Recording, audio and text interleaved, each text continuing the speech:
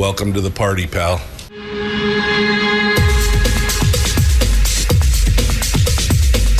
The Michael Dukes Show. The greed and the entitlement is astounding to me. What more could you want from a low-budget radio program? This is a dumpster fire. That was just BS. It is time to get a new perspective. We know just what you need, and we've got just the cure. Open wide and prepare for a steaming hot cup of freedom. I just don't fathom it. The Michael Dukes Show, streaming live across the world. That's right, across the world on the interwebs and around the state of Alaska on this, your favorite radio station and or FM translator. It is the Michael Dukes Show. Hello and good morning to you. Monday. A little bit cloudy, a little bit rainy. Enjoyed the 2.6 minutes of sunshine that we had yesterday. It was nice. It was beautiful. And then by last night, it was raining again, so I don't know what to say. Other than welcome to Alaska. If you don't like the weather, wait 15 minutes. It'll change. We hope you had a great weekend and found it restive and restorative, but we are back to it another week. Now, the good news is, of course, is that it is a holiday weekend coming up, and we are going to remind you that 1 week from today, we will be off the air. Not the radio stations. The radio stations will have something on, but the show will be off the air because I will be on vacation for Labor Day. Memorial Day, Labor Day. It was just Memorial Day. Now it's Labor Day. So we're going to be doing that, and we'll be relaxing, maxing and relaxing, as they say. So that's all coming up here this next week, 1 week from today. So we've got this week, and then we've all got a 3-day week. Well, most of us have a 3-day weekend. So we'll see what you guys get a chance to do as we jump into it. All right, today's program. What's on the agenda for today? Well, today we are going to be diving into this with we got some good guests. We're going to start off here in hour one. We're going to be talking with Kelly Tshibaka, who is running for US Senate. She's going to be joining us here in about 10, 12 minutes or so. We'll be talking with her about her run for the U.S. Senate and what's been going on and what her thoughts are on everything from the jungle primary and ranked choice voting up to, spending and defense and the border and infrastructure and man, it's going to be an interesting discussion. That's going to take up all of hour one, and then in hour two, we're going to dive into it with Charlie Pierce.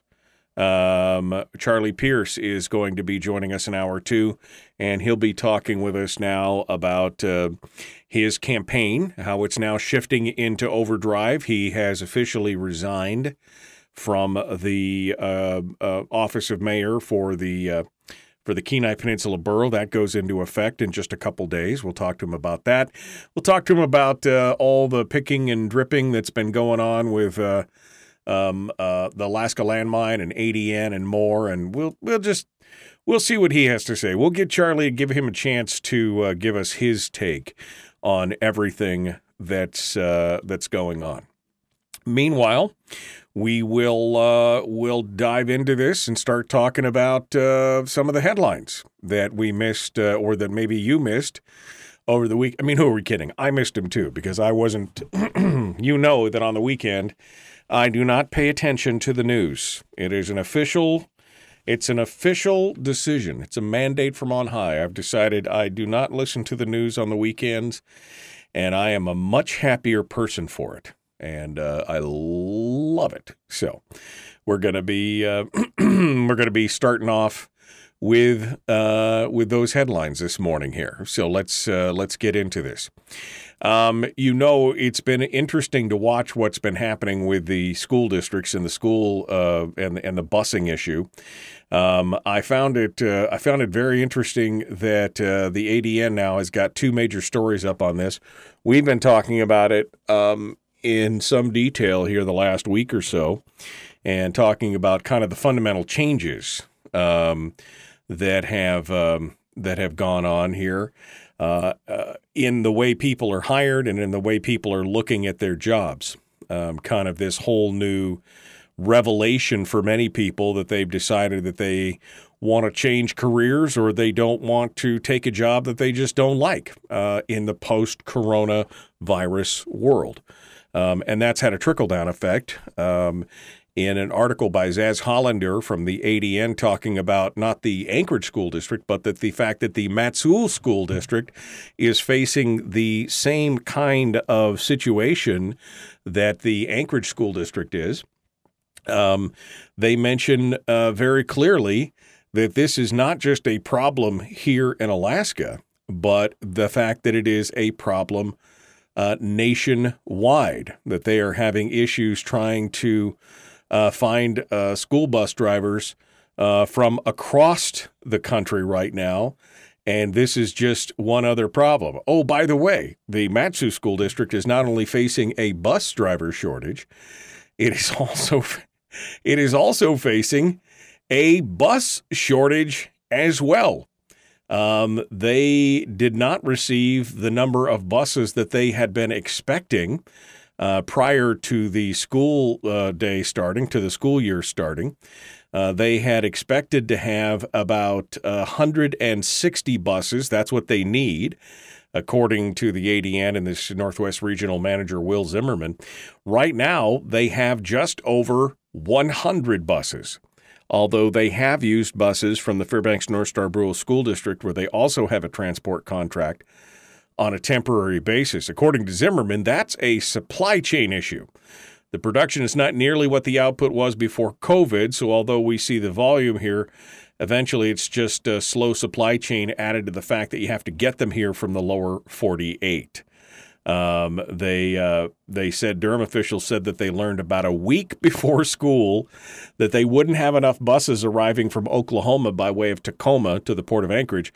The issues that they did get with some of the buses that they did receive, issues arose with about a third of the buses that they did get. Some needed repair, and others didn't pass state inspection. They're always also short of drivers. They have a roster of just about 100 full-time qualified drivers, but they need 165 drivers.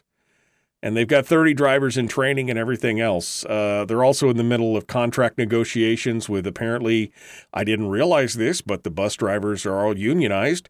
And so they're in the middle of a contract with the unions. Right now, bus drivers are making $25 an hour. The drivers have agreed, Durham and the drivers have agreed to operate under the terms of the prior agreement negotiated with the first student, which was the previous contract. Right now, the drivers are making $25 an hour, but that's expected to go up once the new union agreement is reached. And it's just, this is just wheels within wheels, stuff happening all over the place. But yeah, they've got some serious issues.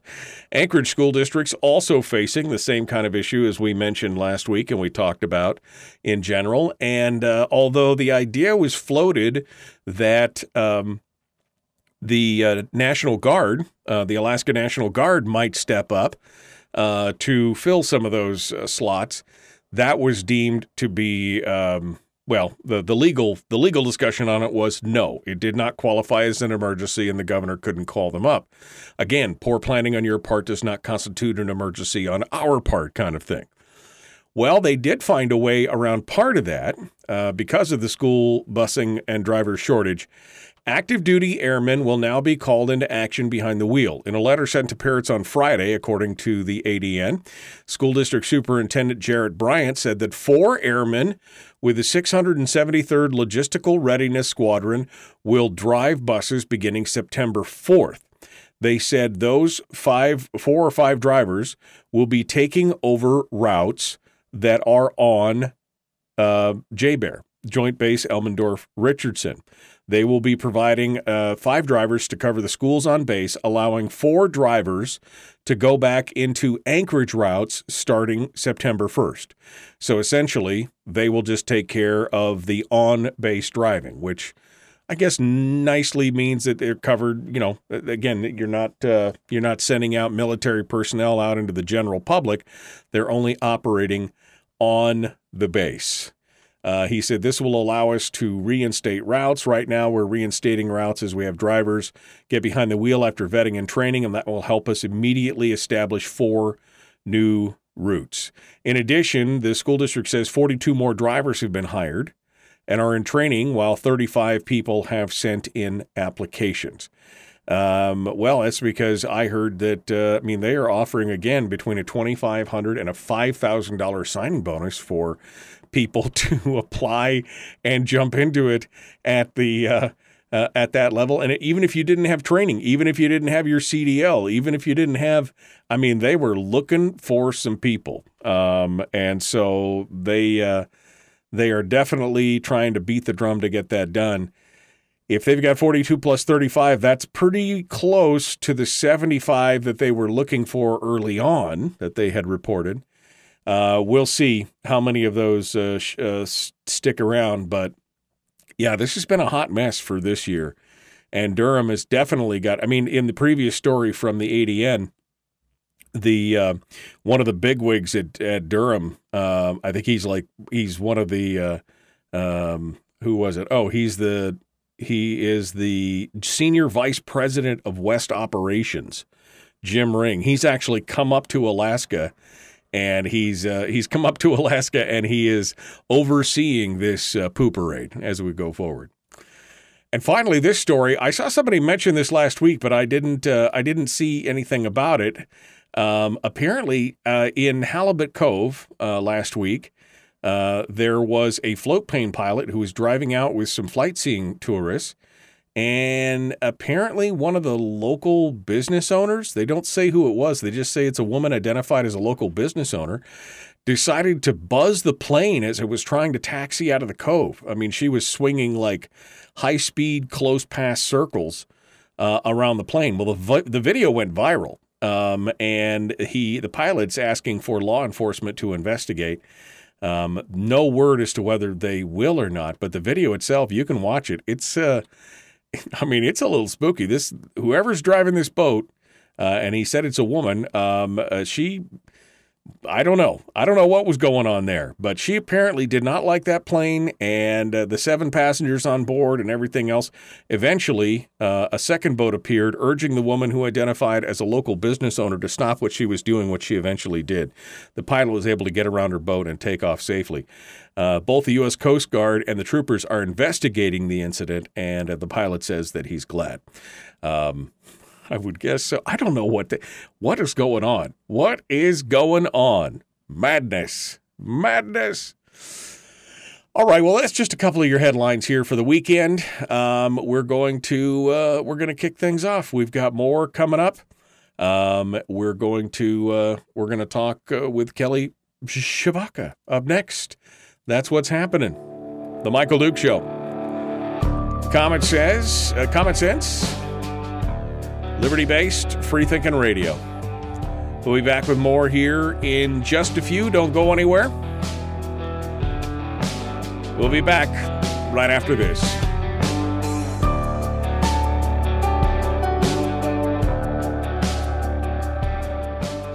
If you missed the show, you can listen to it on your time with Dukes On Demand.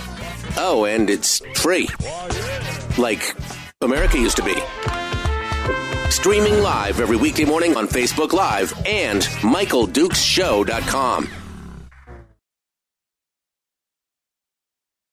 Okay, we are in the break right now. Welcome to it. Good morning, my friends. How was your weekend? How is everything going with you? You feeling particularly good and groovy this morning? I hope so. We are going to be joined here in just a minute. I can see that Kelly Tshibaka is in the green room hanging out with us, ready to dive into this. So we're going to be part of this with her here in just a minute. Let me get caught up here in the chat room first before we bring Kelly on. I don't want to interrupt her flow this morning if we get started to talk about something. So let's see what you guys have been verbose this morning. All right. Good morning. Lots of good mornings. Appreciate it. Shared. Thank you. Enjoyed the sun when it was out yesterday. Yep, for all of 2 minutes. It was out. Well, it was out for several hours, but you know what I mean. It felt like 2 minutes. It's all the rain. I mean, I think I've got webbing in between my fingers right now. It's been so wet around here. All right. Good morning. Happy coffee day. My youngest son said, "Is this it for summer?" Yes, I'm afraid it might be, actually. That might be it for summer. Brian gets a 5-day weekend. Woo, baby. Then Bill immediately says, well, I get a 2-day weekend. Okay, well, I mean, I didn't mean to start a competition as to who's going to get the most days off. Because, I mean, Brian might win that. I think Kelly would probably going to lose that because I think she's going to be working throughout all the way into, she'll be here till November, folks. Not a day off until then. All right.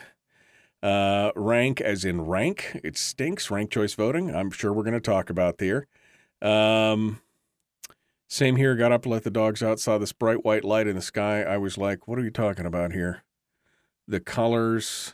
I don't know what you're talking about. Unless there was a UFO, in which case I'm all about it. Tell me all about it. Thank goodness Michael Dukes is on. Louisiana Dan was going off about how Charlie Pierce doesn't stand a chance at winning and going on about some conspiracy. That's what happens when you live in Louisiana and pretend you live in Alaska. I'm just saying that right out there. I'm just going to say that's how it is. I went to the fair to watch the pig races, and then they named the pigs after who was running for governor. Guess who won? Bill Walker. Okay.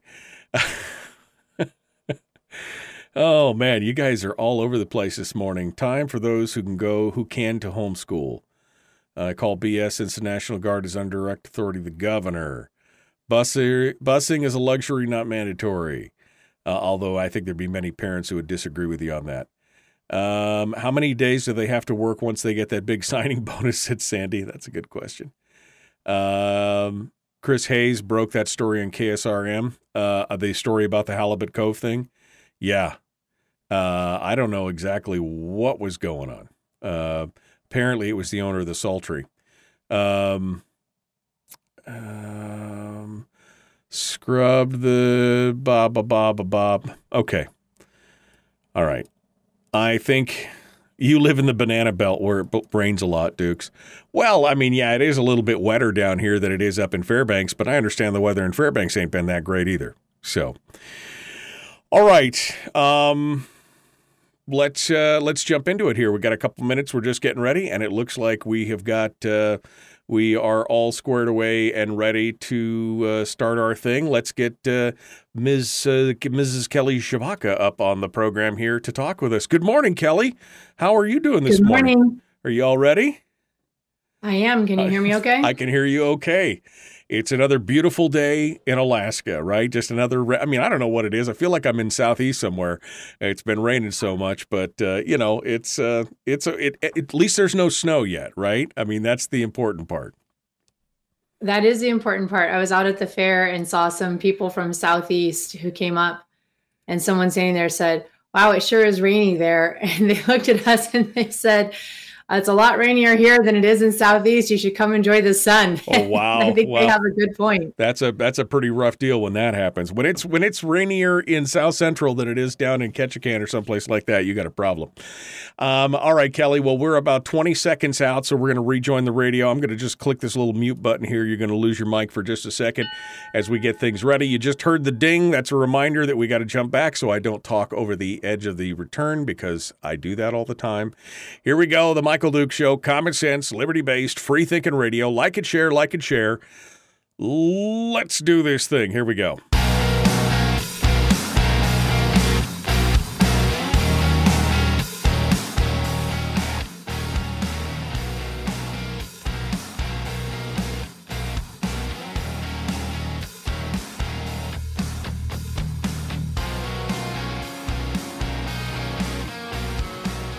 All right, continuing now. Welcome back to the program. Hour one continues. Our guest this morning is Kelly Tshibaka, who is a U.S. candidate for U.S. Senate here on the program. You've probably seen the big battle royale that's going on right now in the primary, and now onto the general election. And so we'll start things off to say, I guess, first we'll say good morning. We already said good morning, but we'll say good morning officially. Good morning, Kelly. How are you? Good morning. So happy to be with you. How are you? You know what? It's, again, a beautiful day. No snow. I'm feeling pretty good about it. It's got to be good. That's a plus. When there's no snow in August, you know it's going to be a good fall. All right, Kelly, let's get started here. I guess, first things first, I guess since you and I have not talked for a while, I think we need to talk a little bit about, now that we've been through it, this, kind of this whole ranked choice thing and the jungle primary and everything else. I mean, it's been no secret. We've seen the Project Veritas stuff and everything else, but it was no secret to anybody that was paying attention that this whole ranked choice voting thing was a way for your opponent, Lisa Murkowski, to avoid having to deal with a party primary. And they've gotten through that now. So your thoughts on the jungle primary, the ranked choice that's coming up, the special election that happened with their ranked choice. Give us your thoughts overall on this change to Alaska's voting system. Well, I think all of us need to be a little concerned when we know that our senior senator colluded with her campaign staff to deceive Alaskans in order to jerry-rig a system of elections within the state so that she could stand some kind of chance of winning her seat back and preserving a 41-year Murkowski monarchy. That's kind of her MO for keeping this seat, right? She got in there through nepotism. She said that if she lost her primary, which is what's supposed to happen in an election, to Joe Miller back in 2010, that she would step down. She didn't honor that word. She lied. And then there was a shenanigan that they pulled in 2016. And now there's this shenanigan. And so it seems that Lisa Murkowski can't win an election fair and square. If she had played fair and square, she would not be in her Senate seat right now. She would have lost a primary on August 16th, and we wouldn't be going through this. That said, Michael, I think it's going to be sweet poetic justice when the system that she designed for her opponents will be used against her, and that's the system that she'll use to lose. I think that's what's going to happen in November. And so we've gone from playing checkers to playing chess. It's a similar concept, but different principles where you just simply have to just know the rules a couple steps ahead. And for example, with this special election that just happened, looking at the numbers, I'm confident that there will be enough people who voted for Nick that ranked Sarah second, that she'll have enough votes to overcome Mary. And it looks likely that she'll be the person who prevails in this next election. We'll just have to do the same thing in November. Right. Well, it's going to be interesting. I know that a lot of people that I spoke to that said that they voted for this, because I know I didn't vote for the ranked choice voting, but a lot of people were like, well, I was just doing it to get rid of the dark money. You mean this actually changes the voting? It was kind of the whole messaging was 90% dark money and 10% ranked choice voting, and nobody really understood what was going on. So I think there may be some changes in the future over that, but that's more of a state thing than anything else. Well, and to that point, Michael, the entire initiative was funded by dark money, and it didn't get rid of dark money. Lisa Murkowski has spent now 21 years in D.C., and her campaign is funded nearly entirely by dark money from D.C. special interests and big donors outside of Alaska. That doesn't help us at all up here in Alaska when our senator is literally pinned to the wall by D.C. insiders who have bought and paid for her. We need our Senate seat funded by Alaskans. My campaign is nearly funded by the majority is by Alaskans. And that's what we need, is our voice represented in Alaska, not a bunch of DC insiders and special interests and dark money from outside the state. So you're absolutely right. That's the big lie that was pulled is, hey, you're getting rid of dark money. But that's not at all what was happening. And that's what's caught in those undercover videos is her campaign staff admitting to the fact that that's the wool that they pulled over our eyes. They said this is about dark money, and it wasn't. It was about jerry-rigging an election system. Right. Well, and again, being in radio and seeing, I work in radio and I see behind the scenes and I run a couple stations. And so I saw all these commercials come across the thing. And like I said, 90% of the commercials dealt with dark money. Now, the dark money component had to do with candidates. It had nothing to do with ballot initiatives or anything else. And so it was ironic that here they are saying, we're going to take dark money out of politics. funded by dark money. I mean, that was the whole thing. Yeah, exactly. Yeah, exactly. And so, but nobody seemed to catch that. And of course, with 25 or 26 or 27 pages of instructions in the voter pamphlet on that initiative, and, I don't think hardly anybody, I mean, I got to page 17 and said, I'm not voting for this. This is insane. Why would you have 17 pages of instructions for a single ballot initiative? We can't change something this complex with a single. Anyway, it's going to be interesting. But as you point out, her campaign and her workers and people who were supporting her knew all this, and they knew that if somebody hammered on that whole dark money aspect, that would be the way to sell it to Alaskans. That's how they sold it. It wasn't on the benefits of ranked choice. It was on the dark money aspect. And I mean, it's just, again, disingenuousness. And as a fringe benefit, it also helped the Walker campaign and some other stuff. Who they all want to help. They all want to work together. Yep, that's right. Well, and you also identify something else, which is this strategy that if you just put millions behind a lie, it makes it a truth. And so that's one of the things we're running into with our campaign. All these people coming up to me at the fair, having heard, what did she do? Spend like 10 times as much money as me in the primary, with like swamping me with all these millions of dollars of ads about how I'm opposed to birth control in the mail. Right. Even though I've been on birth control, I've got family members on birth control. One who gets it in the mail. So if you just put millions behind a lie, it makes it a truth. Well, it's not a truth. It's no more true than the ad she ran several weeks ago saying she supports our Second Amendment rights, and it's Joe Biden coming for our guns. And then she's the one who colluded with Joe Biden to pass red flag laws on gun control. And that's how she lost her NRA endorsement and got downgraded by the NRA. I've got the NRA's highest rating, and I've been endorsed by the Gun Owners of America. And she's not telling you that she's never supported us having the ability to get birth control without a prescription. That's something that I would support. It's great that you get it in the mail, but having gone out to rural Alaska, it takes a long time to get the mail. Right. And sometimes they don't get the mail. And so why wouldn't it be an option for them to just have it at the store? An age restriction, but they could go in, they could show an ID, and there behind the counter, you could pick up a generic 28-day pack. That would be great. Lisa Murkowski's put her hands on a lot of legislation, supporting late-term abortion and a ton of taxpayer-funded abortion. And let's protect my big pharmaceuticals that are funding me and their contraceptives. But she's never said, why don't we just make this readily available for all Alaskans anywhere? Those are the kind of things her big dark money will buy, is a lot of swampy lie ads, but she won't actually stick up for us Alaskans. She says one thing to us, she does the opposite in D.C. Well, and it's funny. I mean, we should talk about, the Second Amendment stuff, because, I remember sending an email back to Lisa Murkowski when both Elena Kagan and Sotomayor were both up for nomination. And I sent her an email and said, please don't vote for these two candidates or nominees. Don't vote to confirm these two nominees because of their positions on the Second Amendment. If you believe in the Second Amendment as written, the originalist kind of construction, please don't vote for them. And she comes back with this comment about, well, it's the president's right to nominate who he wants, and it's our job. We just kind of rubber stamp it and all this kind of stuff, and which is totally not the job of a senator.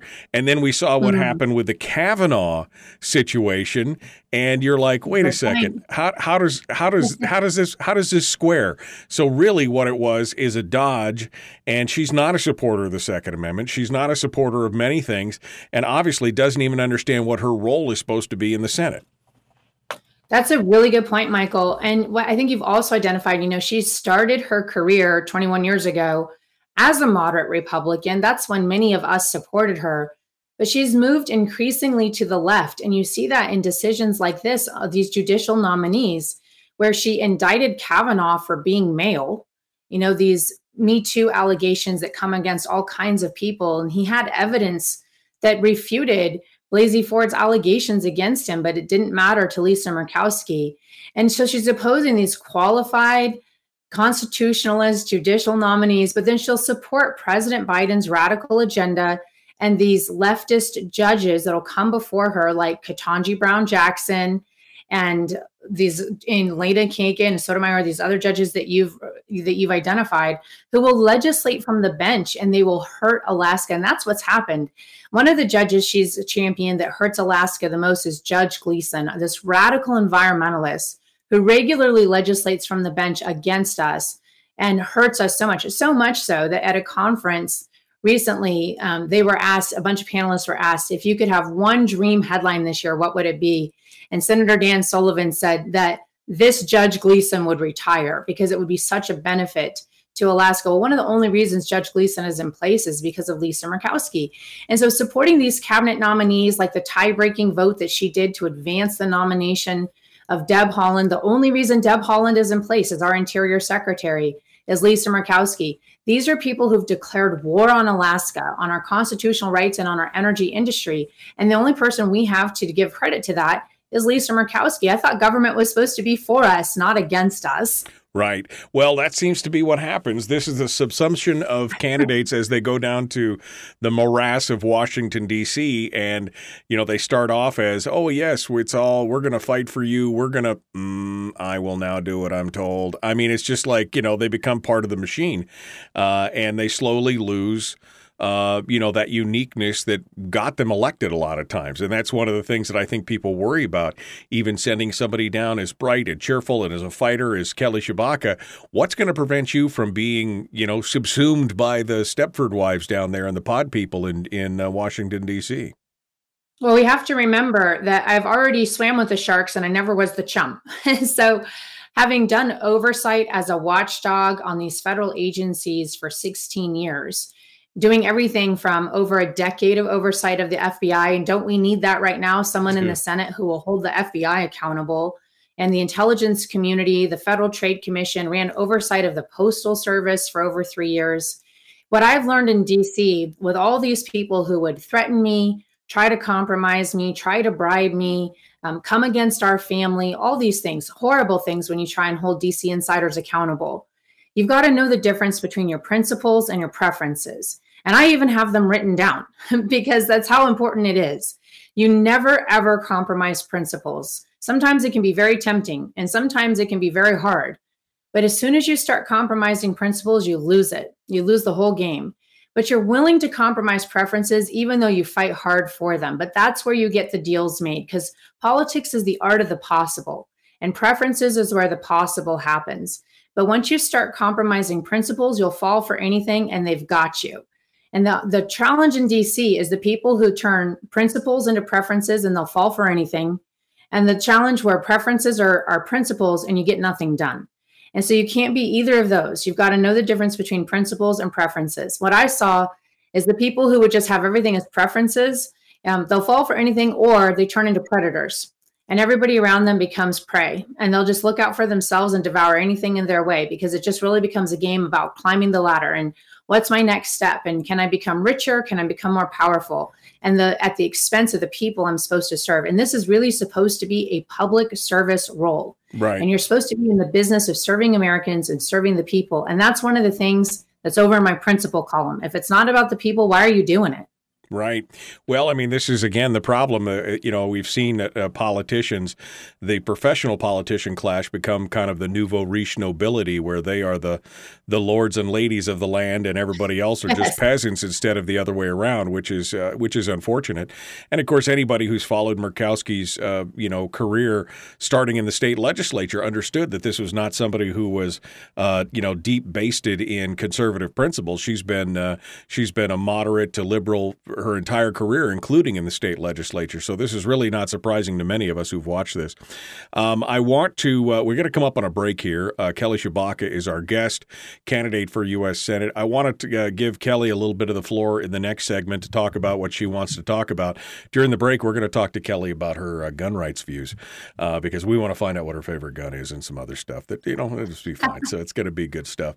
But we're going to take a quick break. Don't go anywhere. The Michael Duke Show continues. We've got more coming up. Common sense, liberty-based, free-thinking radio with Kelly Tshibaka. You could find her at kelly4ak.com. We'll have that up here have that in return with that here in just a moment. Don't go anywhere. Don't forget you could join us on Facebook at facebook.com/Michael Duke Show. Facebook.com/Michael Duke Show, or you can go out on YouTube or Twitch, and you can always catch us later on the podcast as well. We'll be back with more in just a moment. Don't go anywhere. Kelly Tshibaka returns right after this.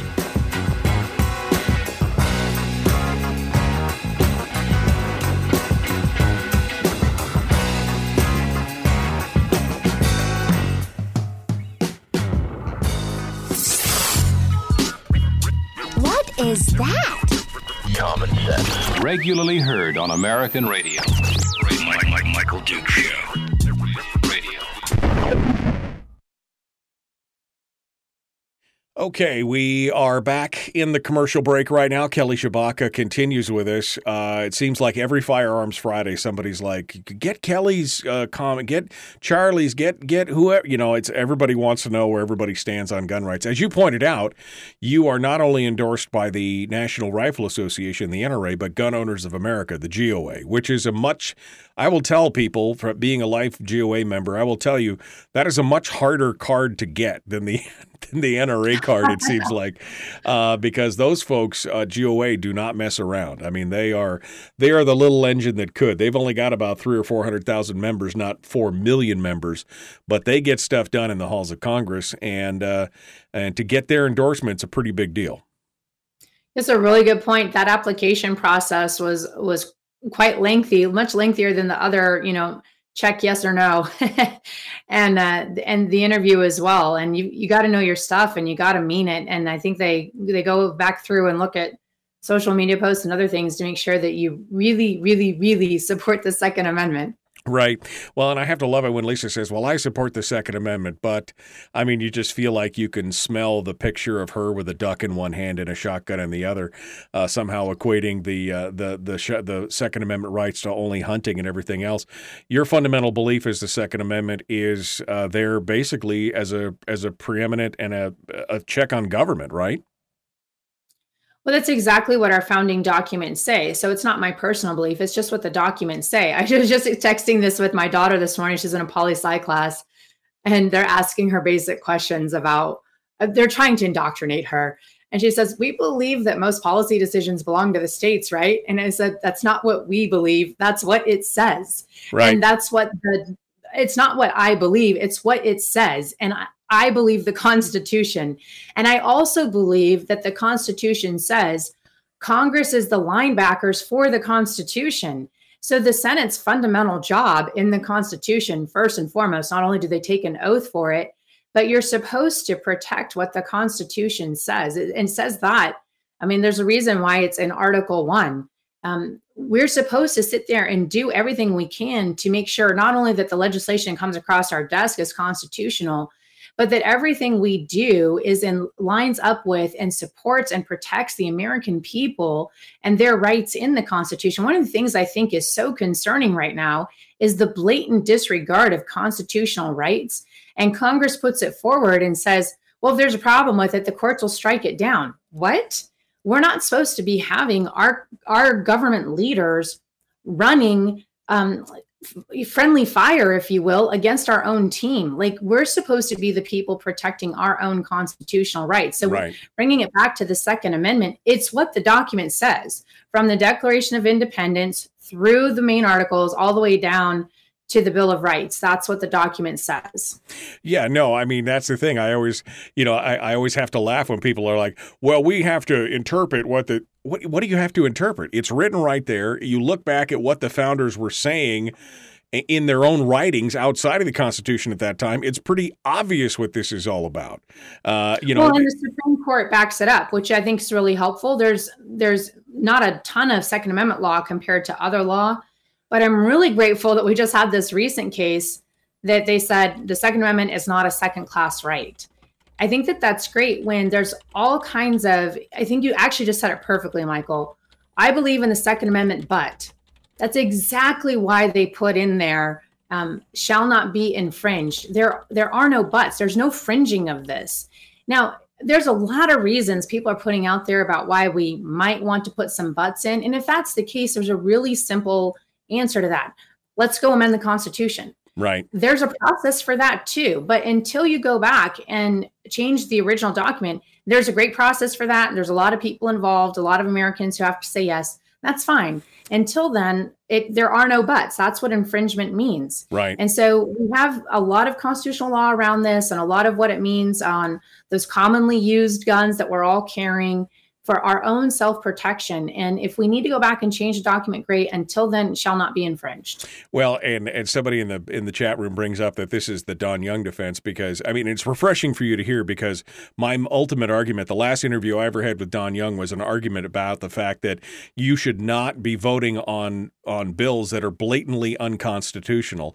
And his comment to me was, well, that's not our job. Our job is just to pass it. It's for the courts to decide if it's unconstitutional. I'm like, you're placing the burden squarely on citizens having to go back and fight against the federal government with unlimited funds to try and decide if it's blatantly unconstitutional, it's blatantly unconstitutional. Oh no, that's not ours. I'm refreshed to hear you say that. All right, we've only got 40 seconds. So your favorite firearm, why, and go. I like the MP EZ380. Not only does it have a lot of safety features and it's easy to conceal and carry, but it's also easy to train for my teenagers to use as we've learned how to move into handguns. I have several handguns. That one's been the best for our family. MP EZ380. I haven't seen that one. I'll have to check that out. All right, you heard the ding. It's time to jump back into it. Here we go. Kelly Tshibaka is our guest. The Michael Duke Show. We've got to get going. Let's jump back into it. Here we go. Like and share. Let's do it.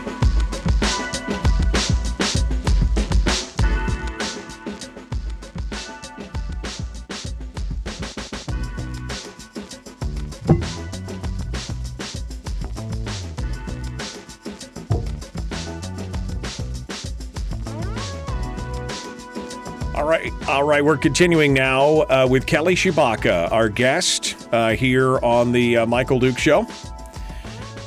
We were just finished up our discussions on the Second Amendment, which I think is fantastic. And if you missed it, you'll have to go back and listen to it on the podcast or on the replay.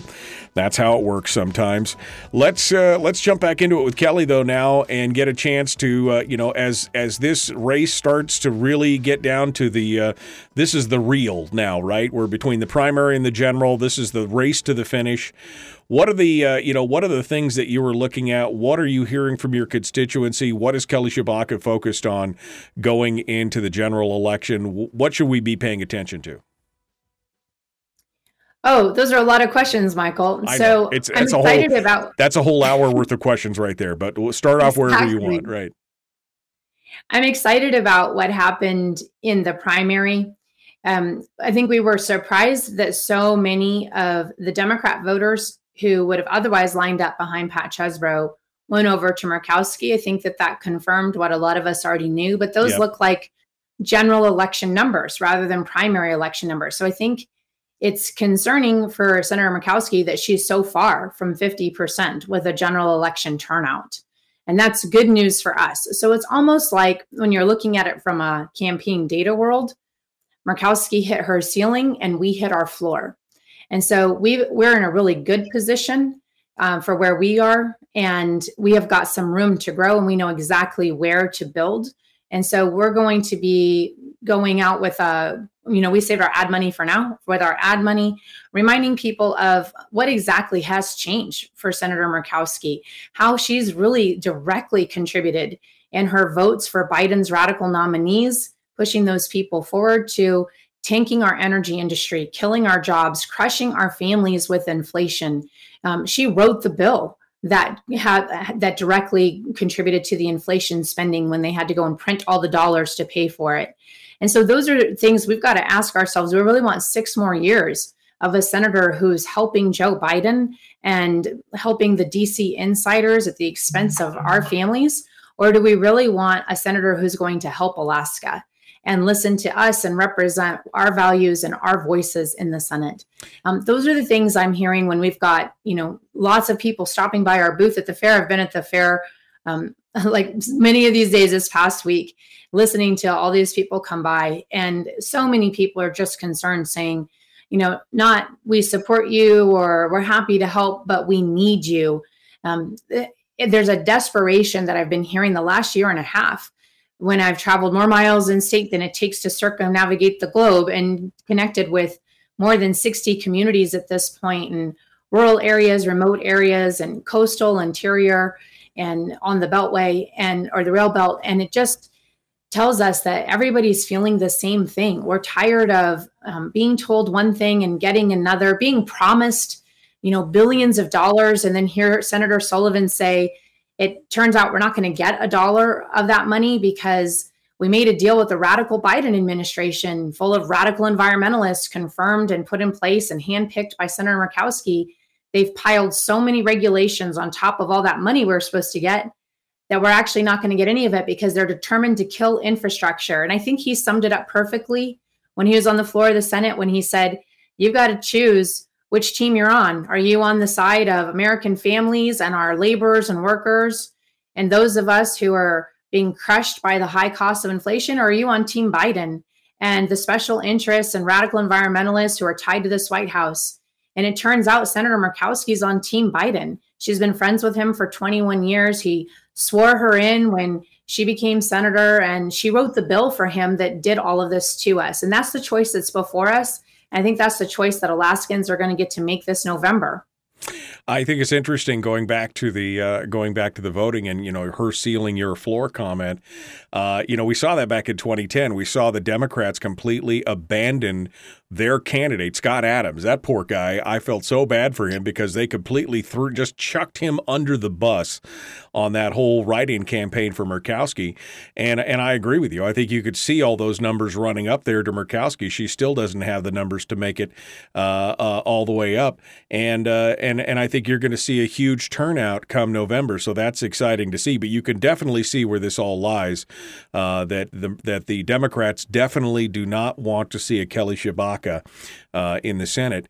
And it's good to see that, again, we have an Alaska first mentality for everything and a country first mentality and a people first versus government and the DC insiders, which is what we've been suffering from in this country for the last 100 years, is this whole we know better than you, 3,000 miles away from wherever you are. We know better than you how to live your life, how to run your business, how to create infrastructure, how to do all these things. And that's been the majority of the problem that we've had. Yeah, that's right. And don't touch our power and don't touch our money. Remember, one of the number one people who's helping her is a senior senator from Kentucky telling us who we have to elect as our senator. Right. And the fact is, Lisa Murkowski's seniority isn't helping us. She's using it to help Joe Biden push through his nominees, push through his legislation. But she had the Energy Committee for 6 years. She just gave it over. What did we get for it? And the fact is, we are not going to get the Energy Committee again, the chairmanship, until we start our seniority clock over again. She's not up for any more chairmanships. If we're going to get a chairmanship of a committee, we've got to start again. How long are we going to postpone this? We're going to wait another 6 years? We still have half the Biden administration to go. Are we going to be playing offense for him and scoring slap shots against Alaska? Or are we going to be playing goalie and blocking those people trying to shut down our resource industry and getting our anchor jobs back so we can grow our economy and start building Alaska's economy back up again? Those are the decisions we need to make. There's this whole idea out there that she's bringing all this money home for Alaska. I worked for Senator Ted Stevens on the Appropriations Committee. We stopped that whole process of earmarks, like when Senator Stevens would bring home money. Right. Over a decade ago. They now send block grants over to the executive branch, and we have to apply for it and compete for it and get permits for it. And look around, there's not a lot of money coming to Alaska. I'd like to put a contract writer and grant writer on staff at the Senate so Alaskans can figure out how the heck do you navigate this bureaucracy in DC, and it wouldn't cost them anything. Doesn't do us much good to have a senior person on the Appropriations Committee who doesn't help us navigate DC and who doesn't use that seat to start punishing the agencies who don't comply with the law. When we have a 2-year requirement in statute for permitting and the average time is 4.5 years to get a permit, and you got to run that gamut 2 or 3 times so we can't get projects permitted in Alaska, what are you using your seniority for? Aside from giving the tie-breaking vote for putting a defund the police activist at DOJ or letting Deb Haaland through, or you're starting to do things like block and oppose Justice Kavanaugh, join the Democrats to filibuster Amy Coney Barrett, push through radical Ketanji Brown Jackson to the Supreme Court. What are we using our seniority for? I was looking at that $5 million we were supposed to get from Attorney General Barr. Remember that? We need that for public safety, remember? Right. Been out to a lot of villages, Michael, and guess what? Nobody has a dollar. So I went to the governor's office and I said, hey, do you guys know where that money is? And they said, we can't find it, Kelly. There's a little bit that went to the Alaska State Troopers, but we didn't get a whole lot more. We can't find it out in rural Alaska. So the question is, what are we actually getting for all this seniority aside from a chief enabling officer for Joe Biden? And I don't think we sent Lisa Murkowski to Washington, D.C. to help Joe Biden and to do a personal vendetta revenge mission on President Trump, who gave us some of the best policies Alaska's ever had. We need somebody back there who's going to fight for Alaska. And we need somebody back there now because our economy is in desperate shape. We need better affordable housing. We need parents' rights and education. We need more mental health resources, and we don't have time to waste. Kelly Tshibaka is our guest. Kelly, we're down to just over 2 minutes here. Quick, I gotta turn libertarian for just a minute here. The spending at the national level. I mean, we haven't had a real budget in over a decade. Continuing resolutions, deficit spending, debt. What's your philosophy on that? Just quickly, and then a 1-minute summation for your elevator pitch. Yeah, financial responsibility is critical. And that was part of my job. It's been my job in the last 2 decades is reining in financial spending. Fortunately, Michael, I've been part of teams that have returned billions and billions of dollars to taxpayers. I'd like to bring that kind of fiscal responsibility outlook to the Senate. And I agree with you. It's been embarrassing to have a senior senator on our Appropriations Committee who hasn't done the basic position description outlined in Article 1 of the Constitution of just budgeting back government. So moving on to the pitch, I think that you guys have all heard it already, but this really just comes down to an election between, do we want the senator that is bought and paid for and owned by dark money outside of Alaska, who's going to continue to push through the radical Biden agenda? We're not done with Biden nominees who are going to come through these next 2 years. The Biden agenda is going to continue. And do we want her to continue pushing through nominees who are going to harm Alaska and hurt our jobs and crush our families and continue pushing through legislation that's going to continue driving up inflation and prices at the gas tank and prices for groceries when families I talk to can't pay for both this week? Are we going to have a senator who helps Joe Biden? Or are we going to have a senator who helps Alaska and whose campaign is funded by Alaskans? And I owe everything to this state. My parents were homeless here before I was born, but my mom got an oil job, and that's why we have the life we have today. And I'm never going to forget that story or the people who fought for us and got us here, and that's why I want to fight for Alaska. I'm at kellyforak.com if you want to help, kellyforak.com. Kelly Tshibaka, candidate for US Senate. She's going to stick with us just for a hot second. Folks, we got hour 2 coming up. Mayor Charlie Pierce is going to be our guest. The Michael Duke Show. Common sense, liberty-based, free-thinking radio. See, we did it all in the time allotted to us. That was the important part. 2 things. I mean, I see somebody just brought up the whole birth control thing again. So I know you addressed that earlier on, but apparently people have got short attention spans. So if you want to address that real quick, because I know that's the lie that's being pushed, is that you're not in favor of birth control. You want to put everybody in red cloaks with white hoods again and do all that kind of stuff. So if you want to address that, and then I want to talk just briefly for a minute about the IRS thing. So go ahead. I support birth control in the mail. I've been on birth control. I have family members on birth control now who get it in the mail. I also support birth control that you don't need a prescription for, where our friends in rural Alaska, even in not rural Alaska, could actually just go in and get it in a store. You could have our age restriction on it. They show their ID and we're able to get it. That way you don't have to wait for the mail. You don't have to wait for a prescription. I think that'd make it easier. My opponent does not support that. She's funded by Big Pharma. She's had lots of opportunities to put that forward, and she hasn't. So that makes us different. Right. And quickly, this IRS thing where they want to hire a gazillion IRS agents and arm them and tell them to use deadly force and everything else. Your thoughts on that? Because I know somebody asked about that earlier. This is very concerning. It's further examples of the Biden administration weaponizing law enforcement officers against the American public, especially people who they don't agree with politically. And I think that this is an area where Congress has the ability to budget back. So the Biden administration could say they want to do this, but if the IRS doesn't have the funds for it, they wouldn't be able to. And so the Republicans who want to be Republicans could actually put a stop to this. And I think that that's what we need to do, is budget this back and say, no, you don't get to weaponize the IRS against Americans. I'm glad to hear it. Kelly Tshibaka, our guest, again, candidate for U.S. Senate. Kelly, thanks so much for coming on board and joining us today. It looks like another a beautiful day, and we hope that you have a good day. I guess it's the fair today, right? So I hope you have a good day out there as well. Thanks so much, Michael. Have a nice day, everybody. I'm at kellyfreyk.com. See you next time. All right. Thanks, Kelly. Appreciate you coming on board and joining us. Kelly Tshibaka, our guest here on the Michael Duke Show, and we appreciate her coming on board and joining us. All right. I just realized I forgot to send the link for the show this morning. Okay. I got it. Okay. Good stuff. We appreciate it. Let me do what I'm doing here to make sure that we've got Charlie coming on here. I guess I should.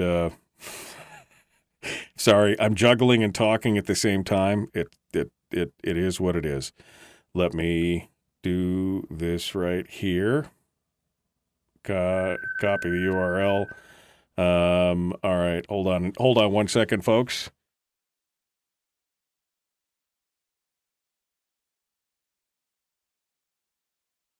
All right, just in the middle of sending this right now so that Charlie could have, boom, just like that. All right, I got it. I forgot to send this to Charlie earlier this morning because I was doing three things. So there we go. All right, so Charlie's going to be joining us here in just a hot second. There we go. Alaska needs her. Can I get... is the government trying to censor this? All of a sudden, my internet is crap only when I try to watch this. That's weird. Are you, Chris? Try watching it on YouTube. If Facebook is giving you a hard time, try watching it on YouTube. The IRS put out a press release. Under no circumstances is the IRS using funding for 87,000 IRS agents. That's a lie. Okay. That's what the Biden administration said they were doing it for. And in fact, the Biden administration, and of course, then the IRS also had out there that you had to be willing and ready to use a firearm and use it for deadly force as well. They took that down later on, but there are plenty of Wayback Machine stuff to verify for that. All right. Let's go over here. Looks like we've got Charlie Pierce joining us in the show this morning. Good morning, Charlie. How are you doing this morning? Doing well, thank you. How are you? I'm doing good. You all, you ready? You're like 100% campaign ready here, pretty quick, right? I'm here. You're here. Okay. All right. Well, we're going to be we're going to be jumping back to you here real quick in just a second. We want to make sure that the video worked. So just be sure to hang out there. We'll be right back to you. Don't go anywhere. Charlie Pierce, I'm going to mute his microphone there, and we'll be right back to him here in a hot second. Let me go back through some of the comments here that we missed during the discussion. Let's see. Kelly, you have my vote. Kelly all the way. Jeannie didn't like Kelly's choice of firearm. I'm not a striker fire fan. Okay. All right. Budget back better. Charlie still has my vote, says Jeannie. Alaska needs her so bad. America needs her. I agree. Let's see. Kelly all the way.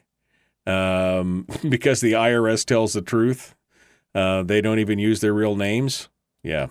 Okay. Just going back through here. Sometimes YouTube won't show chat and I have to view as desktop. All these problems with all these different platforms. I mean, I'm trying to do it on all the different platforms just so that we can get a variety of, in case one doesn't work, the next one will. It would be nice if you were on Rumble. I've stopped splitting stuff down into hairs. I don't need to be on 15 platforms at once. I think 3 is enough. Maybe I'll switch out Rumble for Twitch one day, but Rumble is that's an expensive proposition to do when you got to spend $1,000 a year or something just to be able to live stream on Rumble with any kind of bandwidth availability. Charlie Pierce is the only candidate with a solid government manager background. That's good. That's good. Rumble, please, somebody said. All right, we're coming up to it. Let's jump back into it. The Michael Dukes Show, common sense, liberty-based, free-thinking radio. Here we go. Hour 2 and Charlie Pierce up next.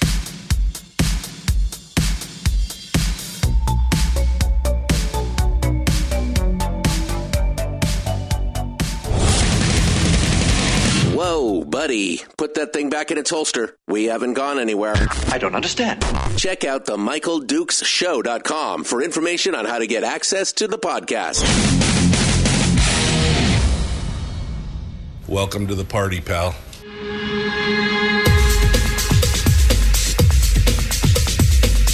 The Michael Dukes Show. The greed and the entitlement is astounding to me. What more could you want from a low-budget radio program? This is a dumpster fire. That was just BS. It is time to get a new perspective. We know just what you need, and we've got just the cure. Open wide and prepare for a steaming hot cup of freedom. I just don't fathom it. The Michael Dukes Show, streaming live across the world. Across the world on the internet at Facebook, YouTube, Twitch, MichaelDukesShow.com for the live stream, and of course around the state of Alaska on this, your favorite radio station and or FM translator. It is the Michael Dukes Show. Good morning, your only true Alaskan morning radio show. I mean, I live here and I got to work here, and I'm here already. Thanks for coming in and joining us. It is hour 2 of the big radio broadcast today, and we are ready to dive into it. We're going to start things off fresh and fast and furious this morning. We're about to dive into it with Mayor Charlie Pierce, who is a candidate for governor, number 4, in fact, on the ranked choice voting chart for governor. We're going to talk with him here and get the lowdown on his campaign, on the breaking news and everything else. And we're going to start that off. In fact, right now, Mayor Charlie Pierce joins us on the program, and we get started right now. Good morning, Mayor. How are you this morning? I'm doing well, Michael. Thanks. Good morning. Good morning, and thanks for coming on board and joining us this morning. So first things first, Charlie, the announcement was made last week that you are leaving as mayor of the Kenai Peninsula Borough to focus on your campaign. That'll happen here in a couple days. September 1st will be your last day, and you're going to focus 100% on your campaign, which I applauded. I thought that's been a good move. Of course, I want to address right up front here all the stuff that's been flying around. The Alaska the Alaska Landmine is threw out a story, and now the ADN has threw out a story that Charlie wasn't running for the good of his campaign. It was running because there's some kind of debacle going on at the borough and yada, yada, yada. So I wanted to give you a chance to address that first thing up the gate before we got into details and specifics of policies and your campaign and everything. So I wanted to give you a chance to clear the air, so to speak, on the way out here. Well, let me correct you mentioned September 1st, and actually I've given a month's notice. Oh, a month's notice. My last day will be Friday, September the 30th. And so I've given a month. Specifically did that so that we could help in the transition, knowing that they would have to go through a special appointment and then develop a special election process. And we certainly want to continue to do people's business, take care, making sure that the paper process and the decision-making process does not stop. But clearly I've got some time that I'm going to be vacationing a little bit, and in that process I'll be doing some campaigning as well. Good. So yeah, and as far as the you've got a number of folks out there that are doing a lot of speculating, and it's speculation at best. One of the things that's happened recently is the assembly went into executive session, and if you're familiar with the executive session process, it's designed and created in government so that government bodies can go in and talk about a number of things. And of course, folks speculate, and I assume that's what's going on here. A lot of assumptions, but definitely, clearly, I'm in the same position. Is that we're not at liberty to discuss executive session items, and in due time, certainly those items will be resolved, and then the facts will be disclosed. And so the process is designed so that you can actually give respect to both sides of the issues, if there are issues, and again, most matters that go into executive session are confidential in nature, and certainly this one's no different. And you could be talking about a number of things in executive session. So for anybody to go out and write a storyline, try to engage folks, force them to, or to encourage them to speak outside of the boundaries of those limits or those responsibilities is irresponsible in and of itself. Well, and we've seen the politics that we're seeing the politics that are being played with this right out of the gate. The ADN story goes on to talk about interviewing folks prior to the executive session and some kind of the speculative nature of what's going to be discussed. And then, of course, later on, everybody's like, well, now we can't talk about it. I speculated before, but now we can't talk about it. So it gins up this speculation machine as to what was actually going on. And, of course, we had, again, the Alaska landmine with their piece and the accusations and everything else. So the problem is that this is very similar to some of the laws and some of the things how we've seen some of this being used previously against other candidates, where there's a lot of speculation on things that nobody can talk about. And that, I think, is the problematic aspect of this, is that basically throwing the shots across the bow and then nobody's able to respond, and it kind of hangs out there as if it's truth, without the ability to actually legally be able to respond to it or answer those questions. It's irresponsible. Yeah. Mayor Charlie Pierce is our guest. Let's dive into it, Charlie. You made it to the top 4. This was the thing that a lot of us have been fighting for, trying to get you there, because to us it was important for the governorship of the state of Alaska that you be in that top 4, because at least we could defeat, if nothing else, if we couldn't get Charlie Pierce in as governor of the state of Alaska, which many of us would really like to see, at least we had a chance of defeating the 2 most detrimental players in this regard, which I would think would be Guerra and Walker. And here you are. Walk us through that last day or two and the reaction since then of hitting that 4th position. What are your thoughts? Well, I want to thank the team that has worked with us and all the volunteers and all the contributions that have been made. It has been a grassroots effort. We started out with very few dollars, and along the way, every dollar we collected, right at real dollars, hard dollars, about 140, 5 to 140, and then in addition to that, income, lots of in-kind contributions made along the way to support this campaign. And again, we find ourselves starting out in the second round in a similar position where we're cash poor and grassroots effort. Again, I think what we did is we spoke about the issues, we talked about the issues, and we didn't talk about the persons. And we'll continue to do that. We'll talk about the issues for the state of Alaska and what we believe Alaskans should have options.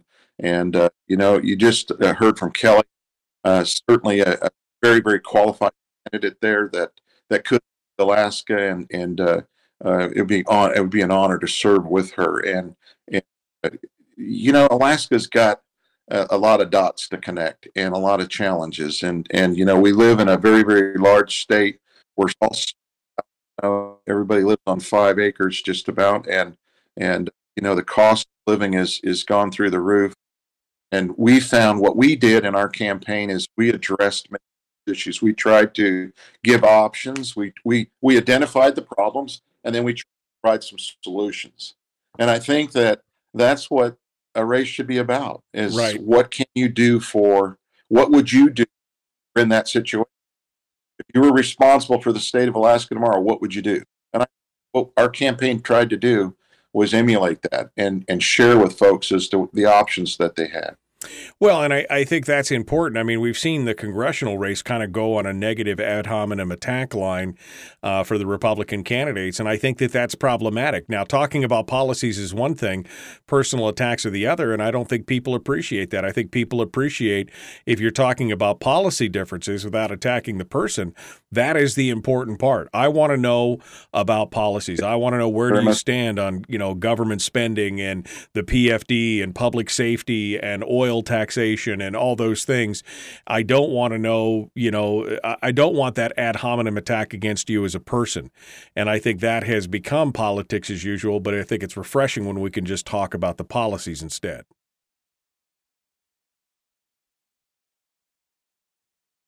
Well, I don't like negative campaigning. I never have. I never endorsed anyone to work around me that would want to go in that direction, and I would encourage to stop the rhetoric, stop the nonsense and the attacks of the person, and start talking about the issues.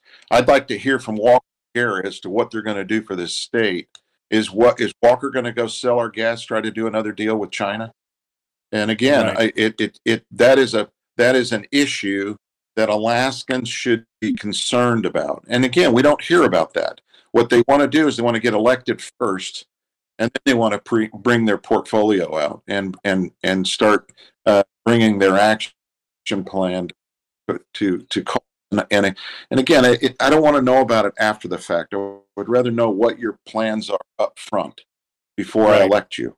Right. And I would think that most Alaskans, that's hearing from Alaskans, that they're tired of waiting for some results in this state.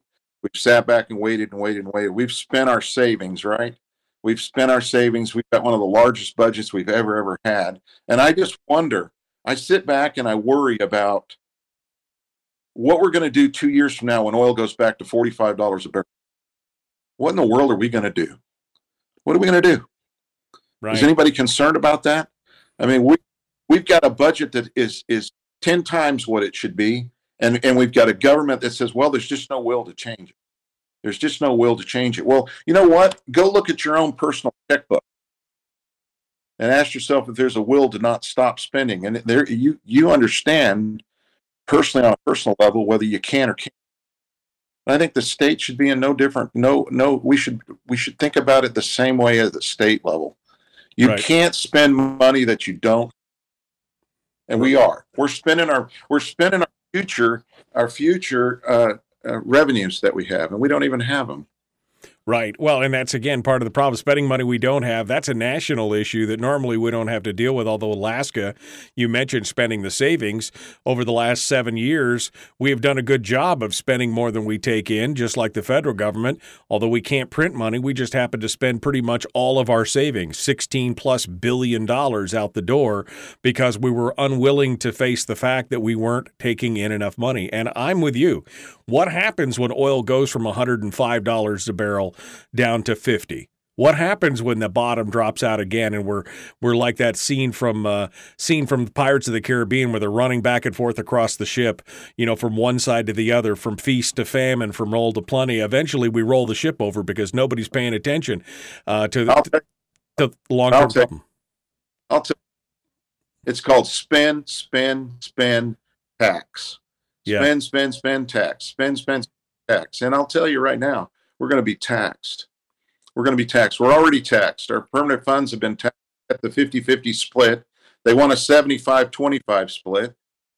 Will your legislature look? We're fixing to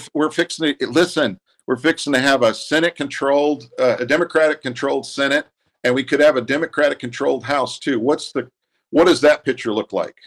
If you're worried about elections, look at all the elections across the state and go out and rank the red. Right. That's what I would say to you this morning. And to that, you know what? Rank the first and second place candidates that are conservatives. And then why would you give a third and a fourth place ranking? Why would you? I don't plan to. Yeah, I have no interest in ranking somebody who is philosophically opposed to my personal beliefs. I just have no interest in ranking that. It's like that's kind of it makes me complicit with their actions if they get elected, and I don't want to be any part of that for sure. I don't want to help. I don't want to help them. I don't want to keep their race alive. Yeah. Charlie, I don't. Charlie Pierce is our guest. We're coming up on the break here. We're going to take a hot break here. We're going to come back and we're going to continue our discussions. The Michael Duke Show continues. It is your home for common sense, liberty-based, free-thinking radio. Make sure you come out and check us out on Facebook as well if you'd like today, facebook.com/Michael Duke Show. And, of course, on YouTube and on Twitch. And don't forget the podcast will be available right after the show today on Apple Podcasts, Google Podcasts, CastBox, Stitcher, TuneIn Radio, and, of course, Spotify. We got more coming up in just a moment. Charlie Pierce is our guest, The Michael Duke Show, Common Sense Radio.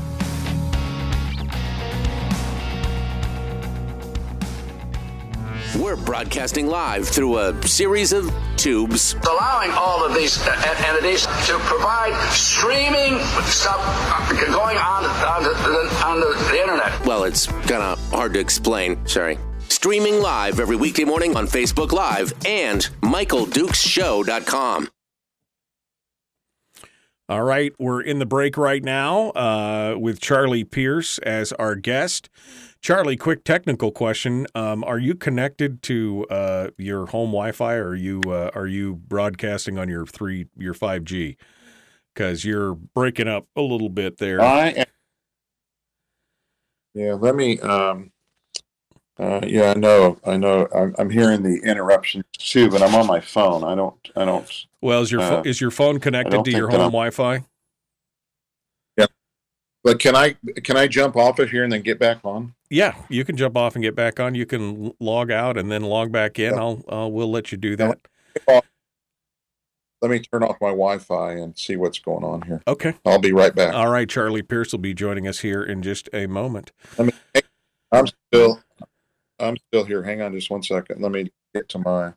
Let me shut this off. Yeah, that's what I think's going on here. Okay. Meanwhile, I'm going to go back up here into the chat room and take a look at what is going on up in here. But people are trading ammo in the chat room. There you go. All right. Let's see if we get Charlie back up here on the screen. And is that better? It's a little better. Yeah, you're still a little choppy, but the audio is more what I'm concerned about than the video at this point. But it looks like you're sounding a little clearer anyway. Charlie's the smartest adult in the room when it comes to the governor's race. That's one of the comments in here that sounded good. Ken Schnenkenberger says, if you can't talk about it, then you're probably guilty. But again, this is part of that problem of this is like the ethics violations against, I remember Ralph Seekins had a problem with that and things like that, where you couldn't talk about it. You were legally bound to not talk about things that took place while you were in an executive session or during an ethics complaint or whatever. And basically they used it to beat you to death with it. And that I think is part of the problem here as well. Like you said, it's cowardly. It's when you can't talk about things, they can basically do whatever you want. Let me see here.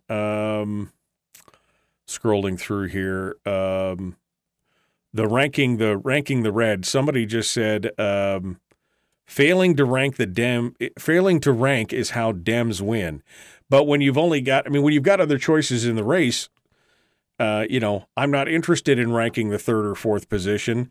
I don't know if that's how the Dems win to begin with. If I've ranked first and second and my candidates are in there, then do I really want to vote in the third or fourth round of voting at that point?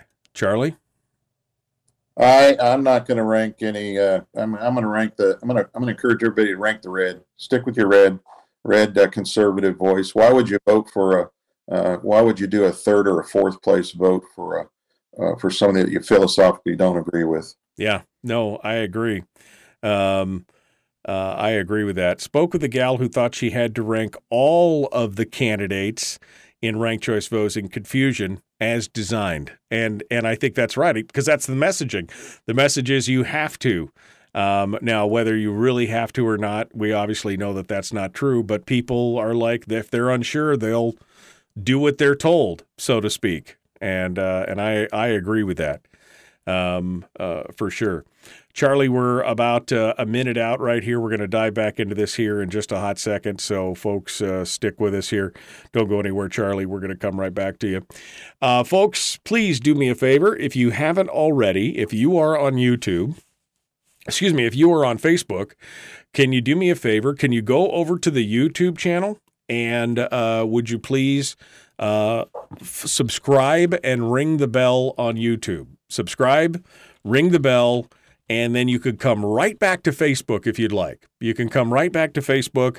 I know some of you are like, I don't do YouTube, but I need those subscribers. I need those numbers out there so that we can do some things on YouTube that we are not able to do right now, super chats and some other stuff. There's some good opportunities there. So if you would just do me a favor, follow the link I just dropped in the chat room, go over there, hit subscribe, ring the bell, then you can come right back to Facebook. And if you're on YouTube right now, please like and share and subscribe and ring the bell if you haven't. All right?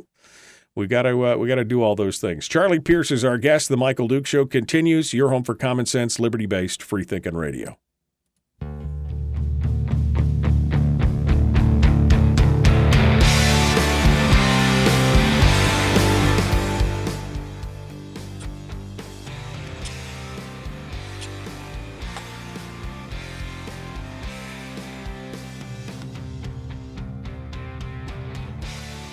All right, welcome back to the welcome back to the program. The problem. Welcome back to the problem. Here's the solution. Charlie Pierce is our guest. That's the solution right now to the problems that are facing the state of Alaska, in my personal opinion, my not so humble opinion. Charlie Pierce is running for governor. He is number 4 in the four-way race in the ranked choice voting system.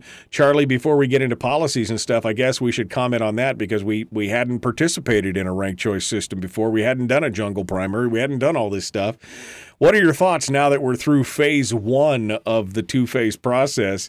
What are your thoughts overall on the ranked choice voting and the jungle primary and how things are laying out? Well, I hope that the legislature this next session goes into the first order of business is to get rid of it, kill it, remove it, and go back to our traditional ways of electing officials. And this is just it's a mess, and it was designed to be just what it is. And again, they're manipulating. It's very manipulative, and I don't support the process. You talked in your first hour with Kelly about the dark money and the amount of money that's being invested in Alaska. Look at all the dollars coming into this state. There's 750,000 of us that live here, and we should be able to vote. You would think that our voice and our attitudes and our wants could be the first and foremost thing that we are allowed to influence, and yet we have very little influence as Alaskans because of the outside money that comes into the state influences our leaders. Look at Lisa Murkowski and look at the dollars. She's funded by the Washington Group. We heard that. We heard that in your first hour. It's very, very clear. And yet people still elect her. People still vote her into office for some reason. And, you look at the environmental policies and the people that she's put in the environmental groups that are killing Alaska. They're killing projects. They're preventing us from thriving. We'd have a better economy. We'd have more projects. We'd have more jobs. We'd have a better outcome, better results better living standards for Alaskans. We'd be able to afford to pay the utility bills on a lot of the buildings we've built. We'd be able to afford to pay for the education costs that we have in the state. And the decisions would be a little bit more comfortable if our economy could thrive. But our economy is being snuffed out by the environmental groups. And every time you talk about doing something in this state, there's 85 people that jump up and say you shouldn't do it. Right. And at what point are we as Alaskans going to be able to live? And what standard of living will we have? How many jobs will we have? You've had 18,000 people that have left this state since 18. And does that concern anybody? The U-Haul trucks that go to Toke and just sit there in the parking lot and sit in that parking lot at the restaurant at Fast Eddie's and ask yourself how many of those trucks are headed north or headed south. Right. Well, how many times have we been held hostage by a small vocal special interest group that is basically, stymied growth and development in this state? And that's become the soup du jour, so to speak, for, places across the country, but especially here in Alaska, where we are so dependent on resource development. We are. Look at medical freedoms, Michael. Look what we've gone through in the last 3 years in Alaska. Look at the leaders in Washington. I had one of the last conversations I had with Don Young was I asked him to get on the floor of the House and ask for early treatments. And he wouldn't do it. He wouldn't do it. And that's where Don Young and I divided. Right. That's where we found our divide that day. And I said, look, Don, there's people that are dying in this nation, and they don't have to die. We've done this to ourselves, and yet we continue to ignore the options that are out there for early treatments. And yet they continue to say, well, that's an off-label medicine. You can't use that. And they won't let doctors, but yet some of the doctors had the courage to stand up and try to save lives. Yeah. And then some of the doctors in the pharmaceuticals, you talk about pharmaceuticals, you talk about it. Let's talk about it. Let's talk about the money. Just follow the money. Listen, this guy right here, he's got a heart and a head, and he cares about your heart and head. Someone loves you. And when we went through that, someone should have stood up and said, look, we're going to protect you. We're going to protect your families and your loved ones.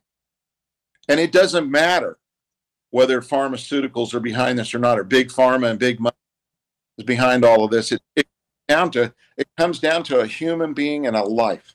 Right. That somebody cares about. And yet we couldn't do that. Right. We couldn't do some of our best leaders that we endorse and that we get behind and ask to step to the plate. They couldn't stand behind that microphone and say it. Right. Well, it comes down to personal choice, right? Too. I mean, we should have freedoms to be able to choose how we want to be treated, medically, physically, how we want to do that. We should have that choice as citizens to make those decisions for ourselves. And a lot of that was taken away. It's very frustrating, and it's just astonishing the way that we were treated. And again, you were the one that stood up as the mayor of the Kenai Peninsula Borough and said, look, we're open for business. I mean, that was a bellwether moment in the state of Alaska, because everybody else was running around, cringing and cowering. And you said, we are open for business. And that was a huge battle cry across the state. There were small business men and women that were going out of business. Remember, they closed your churches, they closed your schools, put all your kids in masks, and then they turned around and tried to close your businesses too. Yeah. No. And at some point, whether you have a pandemic or not, you have to manage it. You have to live through it. You still have to survive. You still have to thrive and survive. We still have to have an economy. You still need to be able to go to work to be able to pay your debt. And again, everybody just kind of ignored all of that, and they said, well, it just doesn't matter. We'll bankrupt you. We'll put everybody into bankruptcy. It doesn't matter. Right. And of course, we find out after the fact that even countries that did not have the same mandates and lockdowns and everything else that we did basically did exactly the same outcomes when it was all said and done. So it was all meaningless at that point. So bully for you for standing up first and saying we're open, and that's what we need. We need a state that's open. We need a state that's fiscally responsible, Charlie. I mean, we've had the governor's policy so far. He started off strong with the restructuring and reduction of expenditures and spending at the university and other things. And then slowly, as we went through, he continued to back off those policies. I mean, we had the university actually discussing the fact that they were going to have to consolidate down from 3 separate universities to 1, and the governor took the pressure off and backed off, and all of a sudden they don't have to do it anymore. I mean, these were the things that needed to happen. We need to open up the funding formulas in the school issues, and, whether or not we have backpack funding and all these kind of things. And yet we need somebody who has the courage to go in there, even if it is unpopular with, as you said, that vocal segment out there. It's the only way we're going to get things done, because again, what happens when the budget or when the oil revenues hit $50 a barrel instead of $100? We won't be swimming in money. We'll be drowning. We will. And we're going to be taxed. They're not only going to take your PFD. You're worried so much about PFD. What you should be worried about is how much of your income is going to be taxed, and whether your property is going to be taxed. I mean, we're leveraging ourselves. We've got a big old rope, the big old noose around our necks, and it's called debt. It's called debt, and we don't have it. We don't have our debt to, our income. We need to have an opportunity where we can increase our income. We've got a pipeline that's 2/3 empty, and no one's talking about the 2/3 trying to fill it. Why don't we fill it a little bit? Why don't we produce more of the item that has produced the greatest amount of revenue for this state in the history of Alaska? I mean, it's a barrel of oil. Right. A barrel of oil. We need more barrels of oil in our pipeline, and it seems like a pretty easy solution, but yet it seems like there's no will, right? There's no one in the room that's willing to talk about it. What about long-term tax policy on our oil companies? No one wants to talk about that, because can't do that. I'm a new legislator. I need to be able to come into office next year and change the tax policy so that everybody gets their fair share. Right. Well, I mean, we talk about the fiscal policy working group. That was part of their plan. You saw that. You took a look at that. Is that something that you are going to look at and use and help endorse and use as a blueprint? Absolutely. That hard work, a lot of the solutions have already been determined, and we're ignoring them. Pull that document out and let's implement it. Right. Let's make it. I think you really hit on something, though, when you said the PFD. You're worried about your PFD. You need to be worried about taxes, because we've talked about it on this program. They're already taxing your PFD at 30 to 50%. They're eventually going to take all of your PFD and consume it all, because that's government's money. Don't forget, that's not your money. That's government's money. But once the PFD is gone, there's only one more bucket on the table. Well, there's two, the permanent fund itself, but there's only one real accessible bucket on the table. And that is your pocketbook, your taxes. They'll take the PFD and tax you on top of it. That's right. And you remember, just listen to this. Welcome to the party, pal. I like that. I like that comment. Welcome to the party, pal, because remember this, you will be taxed. Yeah. And if you're sitting at home and you're real comfortable and you're drinking your coffee this morning, I'm going to tell you, you're going to be taxed, because there's no will in the legislature to do anything else but that. Yeah. And that's what they're going to tax you. And everybody says, well, we don't need a tax. We don't need a tax. I believe that. I don't think we need a tax. I think what we need to do is get our fiscal house in order. We need to spend less money every year for the next 10, 15 years. We need to spend less money every year for the next 10 to 15 years to get our fiscal house in order. And again, you start with the revenue that you're making in this state, and you build your budget based on how much revenue you're making. Right. Yeah, really, instead of creating the wish list, pie in the sky, this is what we want, now we figure out how to backfill it. Instead, start with, this is what I've advocated for years that the budgeting process for the governor should be based on a similar formula to what the permanent fund statutory is, which is we should base this year's budget on the preceding 5 years average of the 5 years previous revenue. That would be a good starting point. You'd at least have an idea, instead of, oil's at, I remember Sean Parnell, oil's at $89 a barrel, but I'm going to write a budget based on $115 a barrel. How does that even work? Mathematically, that doesn't even work out. That's not even fifth grade math. Right, exactly. Charlie Pierce is our guest candidate for governor. Charlie, if you want, I'll keep you over through the third segment here, and we'll continue on and talk more about more specific policies if you got time. I know you're a busy guy. All right, we'll keep Charlie on over through the break, and we'll come back to him. Charlie Pierce, our guest. The Michael Duke Show continues. We got more coming up here. Don't go anywhere. If you want to join us out on Facebook, that's the easiest chat room to get to. Just go to facebook.com/ Michael Duke Show. We'll continue our discussions with Mayor Charlie Pierce in just a moment. Don't go anywhere. Back with more right after this.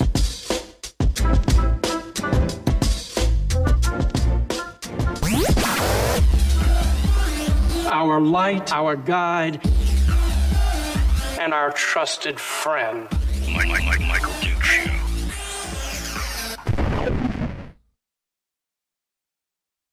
Okay, in the program now with Charlie Pierce, candidate for governor. Charlie, this is, I mean, you know what? You should have done an ad just like you did, pointing at the camera saying that I care about you. And this is, I mean, we need some fire. I mean, I love Mike, but at the same time, I need to see something with passion. I need to see something, with determination. I need to see, we're open for business. We need to do it. Everybody needs to get on board. Everybody needs to get their fair share, whether it's oil revenues or their PFD or whatever.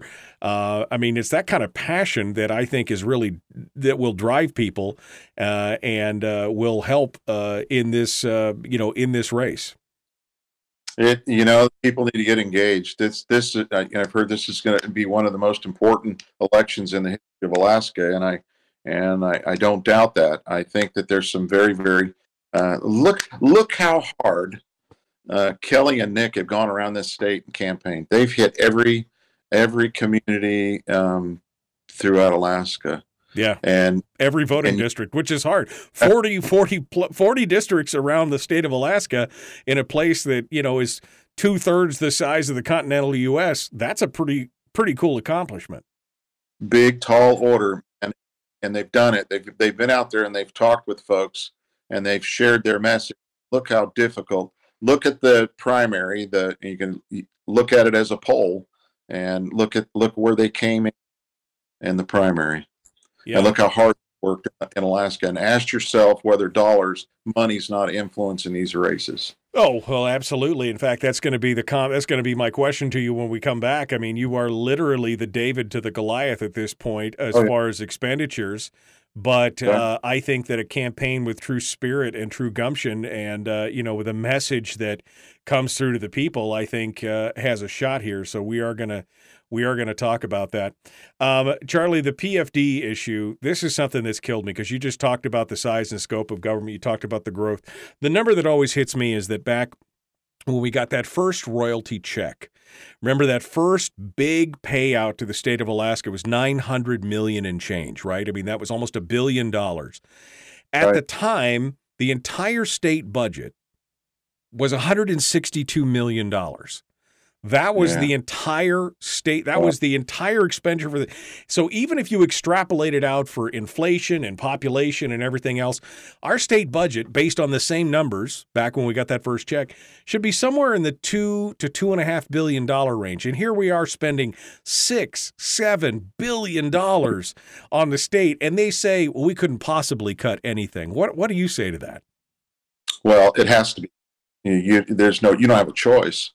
You don't have a choice. Let's have a real honest conversation with each other. If I'm running the budget, I'm going to balance the budget. I'm going to work towards balancing that budget, and it has to be. There's cuts. Cuts are going to come. You're going to have cuts in order to balance your budget. It's a reality check. You can't. You're not going to be able to fund everything. And so what I would do, and I think we kind of went through this exercise and we watched this play out, is you identify all the things on one column that you have to do, the government's required to do. And then you look at all the other things that we're doing that government has no play in. You mean the must-haves versus the nice-to-haves? I mean, we've talked about that ad nauseum on this program. We are doing things in this state that we have no business as a state participating in, and we're spending hundreds of millions of dollars on it. And again, it goes back to the special interest. Most of those items would probably have some tie or some connection to special interests. And again, the story is not pretty. It's not a pretty story. And again, it takes an individual that can go in there and look at it and be very honest and very frank with folks. And by the way, come back to the people and communicate why we're doing what we're doing and what we're doing. You have to have that conversation and that exchange, that dialogue. or you're not going to be successful. Yeah. Michael off YouTube says, everything Charlie has said needs to be included in his campaign message, just like he's talking now. This is during your finger wagging, which I thought was ideal. I mean, that's what we need. We need fire in the belly. I've been saying this for 8 months, 9 months, 10 months. Been out there saying this. I've been saying this. Right. It hasn't changed. My message hasn't changed. People are not paying attention. People in the first 7 months were paying attention to all the other races. Right. Oh, just kind of conveniently now started to pay attention to the governor's race. Oh, it's governor race time now. You know what, Alaska? I've said this too. You deserve what you get. Right. You deserve what you get because you don't make a contribution. You'll tell me to travel everywhere in the state and be everywhere on everybody's doorstep, and you won't write a check. Right. Thank you. You want to do it, you need his support. Speaking of support, Michael also says, Charlie, are there signs available in Fairbanks? We need to get your name out. Do you guys have Fairbanks? There are signs up there in Fairbanks. There's a gentleman up there that has signs, and again, we can replenish them if they're out. We can replenish them. We've had a lot of signs actually removed in Fairbanks. There's someone in our signs, and we buy them, we put them up, and they take them down. Yeah, someone's already taken down early for us. I guess. That's happened to me before when I ran for office up there too, Charlie. We got some folks up there. Let's get back to it.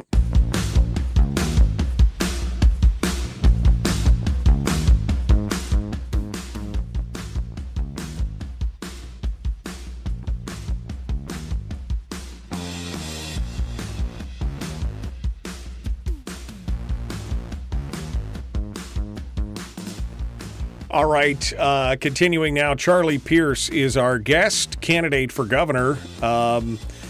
We were just talking a little bit about it here, but a campaign like Charlie's, again, coming into the fourth position, Charlie is really kind of the David to all the Goliaths in the room because all the other candidates are raising significant amounts of money. I mean, you never would have thought that a governor's race in the state of Alaska would reach into the $1 million range for campaigns, but that's kind of where we're at. And Charlie was just talking about, people want to change, but they're going to have to put their money where their mouth is because you can't do this on a dime. You've got to go, you got to travel, as we were talking about earlier, to 40 different districts in the state that's 2/3 the size of the continental United States.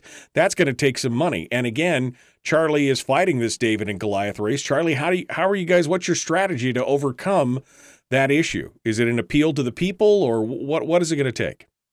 Well, again, we've put the message out there. We've pinged every phone in this state. We've hit every phone in this state. We've used social media. We've been very, very effective with putting the dollars that we've had to work. And so folks that say, well, I've never heard of them. Well, if you've got a phone and it's in your hand and you're paying attention to it, we've pinged your phone. We've hit every phone in this state. We've advertised as much as we possibly could. We had radio ads. We had radio ads in every community in this state, and they were very effective. And I think we've done a great job based on the money we. Right. Look at the. I mean, I think that's to come in at Final Four. What an effort! I mean, I give that credit to my team. Every one of them have worked very, very hard. Edie Grunwald, you're not going to find a harder working person. She's been out there pounding the pavement and knocking on doors and hands, and she worked very, very hard. Right. Very lady, very willing to talk and she's a problem solver. She listens and she wants to solve problems. Yeah. And again, we've been out there. We were at the fair. We worked the fair. She worked the fair a few days. I was up there on a Friday and shaking hands and talking to folks. And I mean, we're doing what we can, and we'll continue to do what we can. We'll get around to you. If we can afford to travel, we'll travel. And but again, it takes dollars to do that. And hopefully that got an antidote. You can go to Charlie at charliepierceforgovernor.com. And there's a button there. You can hit that button, and you can make a contribution to the campaign if you so desire. But again, it's a personal choice. You get to decide. And again, I've said it. It's up to you. Rank the red, though. When you get in that ballot box, you'll rank the red, and you'll ignore the rest of them that are on the ballot. Right, exactly. Well, and I agree that folks have got to put their money. We can't just sit back and then complain later on when it doesn't work out the way that we thought it was going to work out. We've got to put our money where our mouth is. Donate. If we don't have the money, we donate the time. If we don't have the time, we tell our friends about it. We do whatever we can do, but we've got to get this information out there. If folks want to get a sign and everything else, I'm assuming they can go to your website and get connected with people and do that kind of stuff as well. Absolutely. Yeah, we're monitoring that. We've delivered a lot of signs last month. And, Michael, if I could digress a little bit. Sure, go ahead. I'd like to, the mayor, I've been a mayor for 5 years. And I'd like to talk about that just a little bit if I could. Sure, go ahead. For the record, I'd like to put a few bullet points out on the record. And, I inherited a $4.5 million deficit when I took office in 2017. And that first 8 months at the end of the fiscal year, we had deficit spent about $434,000. Right. And wow, you saved $4 million. Well, I didn't save $4 million. We made some extra money from PILT and from revenue sharing state, but we also saved $0.7 million in 8 months. And we did it by a hiring freeze, and we did it by a travel freeze, and then we did it by trying to perform better in the safety environment. We had a lot of work comp issues, and we focused on those comp issues. And work comp issues make you or break you. And we certainly have tried to make it a better place and a safer place to work. And I think we've done that. I want to say that today the borough is sitting with $30 million worth of fund balance. And we just lowered the mill rate 0.2 of a mill. Yes, your property is appreciated because of the number of sales. It's been a very, very robust real estate market. And you can sell your house in about a week. If it's a decent home, you can sell it in about a week, and you're going to make some extra money on it. So your values have gone up on your property, and certainly the mayor's office has nothing to do with that. And then I want to say that we fixed a number of things along the way too. Internally, we saved millions of dollars along the way. KCELA was a 10, 15-year-old problem, and I found a way to fund this year's fund 23 budget. There's $3 million worth of matching funds in there to build a school for those kids in KCELA. So that I took that problem off the table. And one of the things I tried to do as mayor is I had stacks of things on my desk, right? And they were called issues to resolve. One of the things I wanted to make sure that I had done is be a responsible mayor and resolve issues. And KCELA was a perfect example of a lingering problem that just went on and on and on.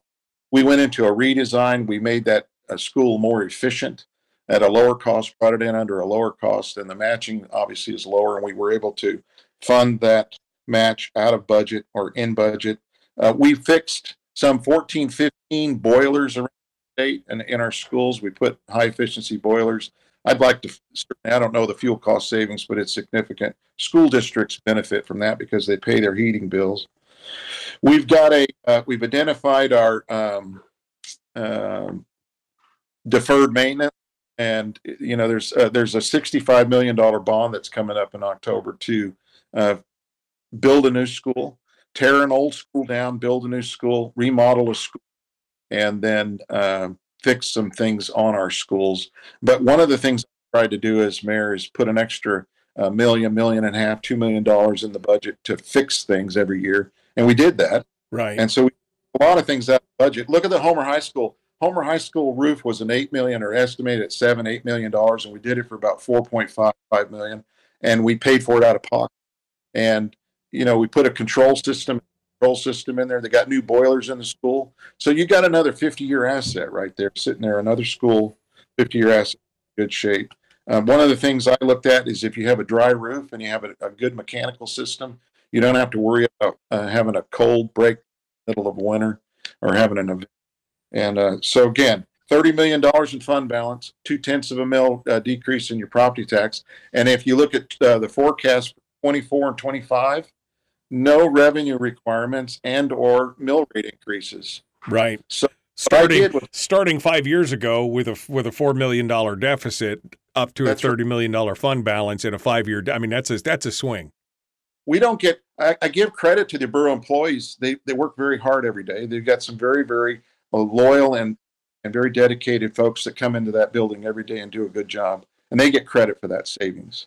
But again, they continue to save year after year. And I ran on the premise of I'm going to run this borough and I'm going to try to avoid any mill rate increases. And I was successful in that. In fact, the year I took over, the mayor that was leaving wanted a one mill increase, and that would have been an $8 million take out of the economy. And I said, hold off, don't do it. We didn't do it. And then you're going to have 2 years after I'm gone without a mill rate increase. So you've had several years without a mill rate increase, and we've been successful. But again, we put a business plan together that works. And I think if I've done anything as a mayor, is I've demonstrated that you can save money in government, and you can run things efficiently, and you can run similar to a business. Right. Again, it goes back to if there's a will, if you have the will and you can see the results you're looking for, you can actually achieve it. You put a strong team of individuals together, you can achieve a lot of good results. And I'm leaving this borough, for the record. I'm leaving this borough in good fiscal shape. And let's do a review of this situation 5 years from now. Let's talk 5 years. Well, and I think, again, that's the only thing that a man can be happy, or a person I'm saying a man can be happy for, is that he leaves this world or his position or his job better than when he found it. And I think you've done that, which leads me to the question here before we get ready for the wrap up. The first 100 days in office, Charlie Pierce as governor. Is this the same kind of laser focus you're going to take into the governor's office, where maybe in a couple of years we could be back onto the proper track, and in 5 years down the road we could be, where we are in the positive, with fund balances growing, no new taxes, reduction in taxes as far as the taking of the PFD and everything else? Is that what your focus is going to be on? You have to have 21 and 11, right? You got to have relationships. Yep, absolutely. So it'd be foolish for me to say that I'm going to have all the control, and I won't have all the control. Dunleavy doesn't have all the control. You've got to have 21 and 11 to get anything done, and that's the first call to order, is develop some relationships where you can actually produce some results. But there are a lot of things outside of the legislature that the governor runs every day. There's a lot of business decisions that the governor makes every day in this state in determining and deciding whether we spend something or don't spend something. Right. That's where you can make some strides in our local government. Say no to a lot of the things that you're currently doing. Right. Well, the argument could be made that as mayor, you didn't have full control either. You still had to work with the assembly. You still had to do those things. But a strong leader can drive the boat in that direction. You can, and you should. And again, why get involved if you're not going to want to make it better? Yeah, absolutely. Charlie, we got to wrap up here. 30-second. Give me a 30-second elevator pitch for Charlie Pierce for governor. Charlie at CharliePierceForGovernor.com. Go out to the web. There's a button there. You can donate if you choose to help us. Look, we're an option for you. Rank the Red. I want to leave you with Rank the Red and emphasize that. I'm going to be doing that. I'm going to be shaking hands, continuing to shake hands and talk to folks.